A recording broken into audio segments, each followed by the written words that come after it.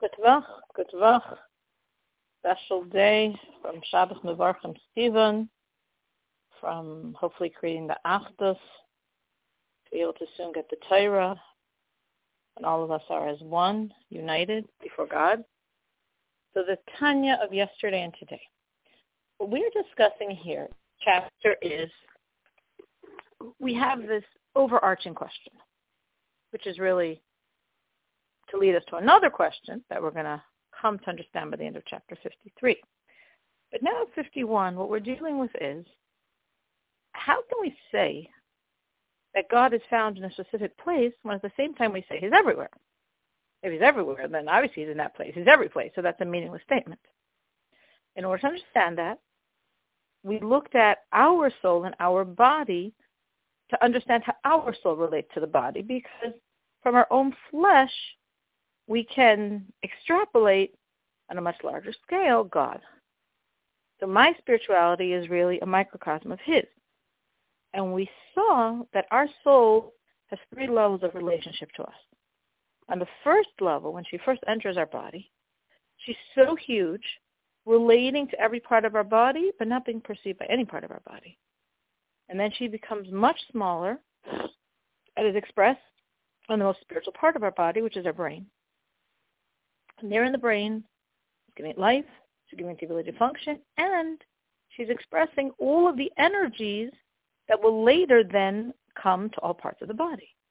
But for that, she needs another minimization, and only when she's small enough, much smaller than in the brain, can she relate to each body part, giving each body part its life and its specific energy for its specific job. On Thursday, we said that was all for us to understand what goes on with God in creation. So too with God in creation. On the first level of God in creation, he is equally everywhere on this most intense level of infinity, of essence infinity, and creation can't absorb a thing. So he's giving life, but creation isn't getting anything, because he's so high and intense and powerful that creation can't absorb it. Which leads us to a philosophical question that we raised yesterday. If we're saying that God is equally found everywhere, then how can we speak about higher and lower levels? There's no levels. If all of spirituality, for sure, is differentiated by spiritual energies, and if God is giving everything equal to the highest levels beyond any spirituality we can fathom, to the pencil on your table, what's levels? It's all exactly the same. So the Rebbe explains that even though God is giving equally to all, but they're not equally absorbing everything. Because there is, and it's very interesting, when the Rebbe writes this as a slight difference. From our perspective, it's a humongous difference. But I guess because from God's perspective, all of creation is getting such a constricted version of self that the difference between what Atzilus is getting, the highest level of the 4 worlds of our solar system, and what the pencil on your table is getting, it's not really much of a difference. We think it's a very big difference because to us, we're thinking small. Like if you would say, wow, that person's on welfare. Wow, that person's a millionaire. I mean, that's quite a big difference. But if you compare everyone to infinite wealth, the welfare versus infinity of wealth, and the millionaire versus infinity of wealth, that's not that much of a difference. So the Rebbe says that how can we say differentiations of upper worlds and lower worlds when everyone's getting exactly the same, is because though God is giving everyone the same expression of himself, essence, infinity, but it's not being received by them all equally. Because the higher you are on the spiritual evolutionary scale, the more you can receive from what he's giving. Meaning, just like when we're talking about our soul, and our soul gives each body part not the same energy, but specializes that energy to fit that body part's function. The Rebbe is saying here, every level of creation, though on an essence level is receiving exactly the same from God, but is not, because we don't feel that essence level. So on the level we feel, which is many, many levels removed from that essence level, that essence energy has been constricted and constricted until it can become small enough for us to absorb. At that point, everyone's not being given the same absorption. There's two factors that limit it. One is how constricted God's energies have become. And two is how many garments are filtering God's energy until the recipient receives it. So what we call upper spiritual worlds have less constriction and less levels of garments, of filters. And what we would call a lower spiritual entity has more constriction on the godliness it's being given, and more layers of garments filtering the energy until it's ultimately received by this lower recipient. So in core, in essence, the highest spiritual creation and the lowest spiritual creation is getting the exact same thing. But neither of them feel that at all. But in terms of what they do feel, what they are consciously receiving, the higher spiritual entity is receiving, from our perspective, much, and from God's perspective, a bit more than the lower one, both in terms of degree of constriction and in terms of how many garments that constriction has to flow through. So what we've done here basically is given the truth for two levels of the metaphor, the parable, of our soul and our body. Meaning we said our soul and our body has three levels of relationship. The first level, intense soul energy, penetrating every aspect of body and not being perceived at all. Level 2, constriction, to be revealed in the most spiritual part of the body, the brain. And level 3, even further constriction to relate to each body part as per its need. So the Rebbe sketched out for us what level 1 and level 3 represent. We skipped level 2. Level 2 we're going to discuss next chapter. But level 1 represents is God vivifying everything equally from his intensity of self, infinity of essence, and not being perceived at all by creation. And level 3, through some transformer conveyor belt of level 2 that we don't know what it is, God has made his energy so small that they can be absorbed by creation. And here we get to differentiation within creation, because just like the soul gives each body part exactly what it needs, so too, God's energies, each creation is absorbing and is getting, but it can absorb in a healthy way. Meaning there's no point, and it will be a negative situation. It will be the opposite of positive. If God chose to give a level of creation energy bigger than it could absorb, because it would not work. It would, in the spiritual term, we call it bittul v'metzius. It would cease to exist. It would just become nothingness in the intensity of God's energies. We might say it would just fry itself out, as if your blow dryer was pulling the same electric wattage as your central air conditioning unit. Well, they both use electricity, true, but each one has to pull the amount that it needs and can absorb, and therefore can do its function. But if the smaller item is absorbing way beyond its capacity, it's not, hey, if a bit is good, more is better. It actually will cause it to destruct.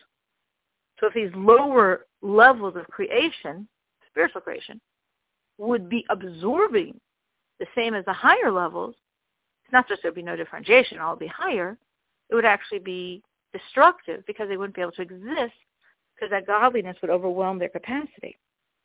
And then, again, here we're on what we're calling level 3 of God in creation.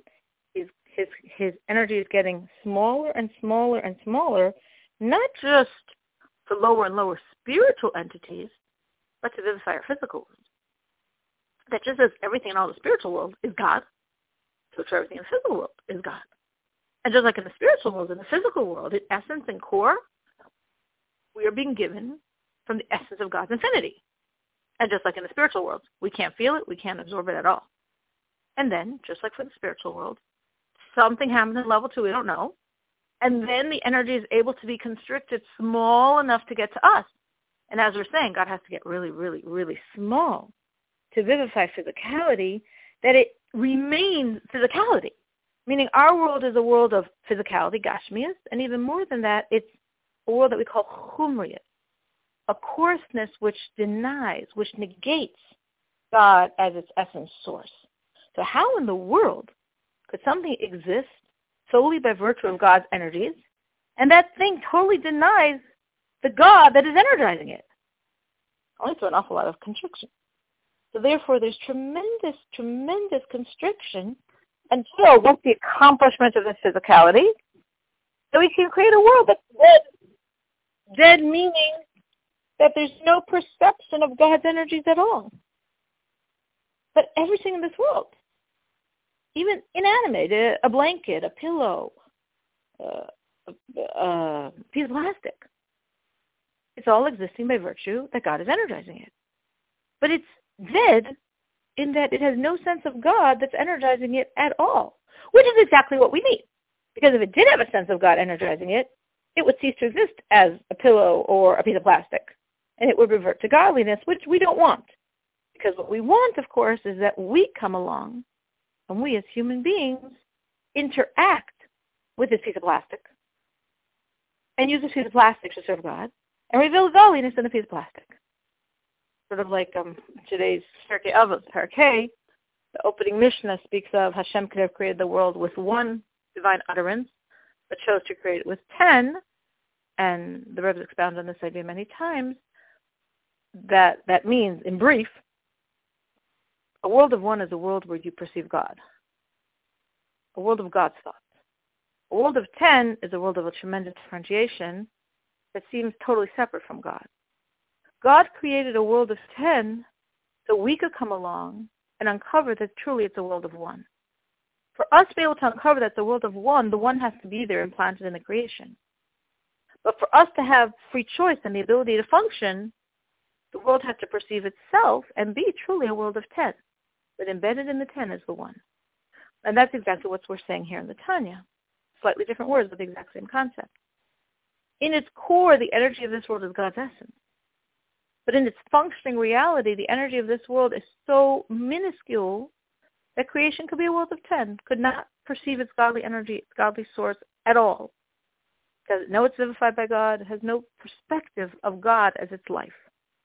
But underneath the 10 is the one. So when a Jew comes along and freely choosing, because he also feels completely separate from God and could even have doubts on God's reality, and yet he overcomes that and he makes the choice, and he chooses to find God in the plastic and to use that as a means of serving God, he's accessing within the 10 the one. He's accessing within that minuscule godliness that was so constricted, that essence, piece of infinity that is truly, truly the core of every creation's life. So the Rebbe says in a technical way, everything of this world, of our physical world, is from Malchus of Asiya. Malchus, as we're going to discuss at length next chapter, is the creative energies of God. Asiya is the lowest spiritual world. So therefore, this physical world, which is viewed as the physical manifestation of Asiya Ruchnis, of the spiritualized Asiya, everything is from Malchus of Asiya. But the lower on the totem pole, the less godliness it receives. So everything from this world is coming through the filter of Malchus of Asiya. But the inanimate of this world, that need the least and can handle the least amount of God's energies because they have the least life in their existence, everything they're receiving is Malchus of Asiya. Those terms might be familiar to you now that we're doing Sfiras HaOmer. When we speak of the configuration and blending of all of these divine energies, that these 10 energies subdivide into 10, which further subdivide into another 3, which further subdivide into another 3. So really, every one of them have actually 90 manifestations. So on any spiritual world, you have 900 basic levels. But the point we're trying to say here is that all of this physical world is coming from the lowest spiritual creative energy possible, Malchus of Asiya, within which the less life you need and the less life you have, the lower you're going to get from Malchus of Asiya, which is why everything inanimate receives from Malchus of Asiya. But at this point, we understand, I'm using the word, of course, understand loosely, the first level of God's intense essence self giving to all of creation without creation absorbing it at all. And we understand level 3, which is God so constricting his energies through so much constriction and so many layers of filters that each creation receives exactly as per its capacity to exist. And the missing mystery is what's going on in level 2. And the entire chapter 52 is devoted to discussing that, which we just finished chapter 51. We'll start 52 tomorrow. Any question? Good luck.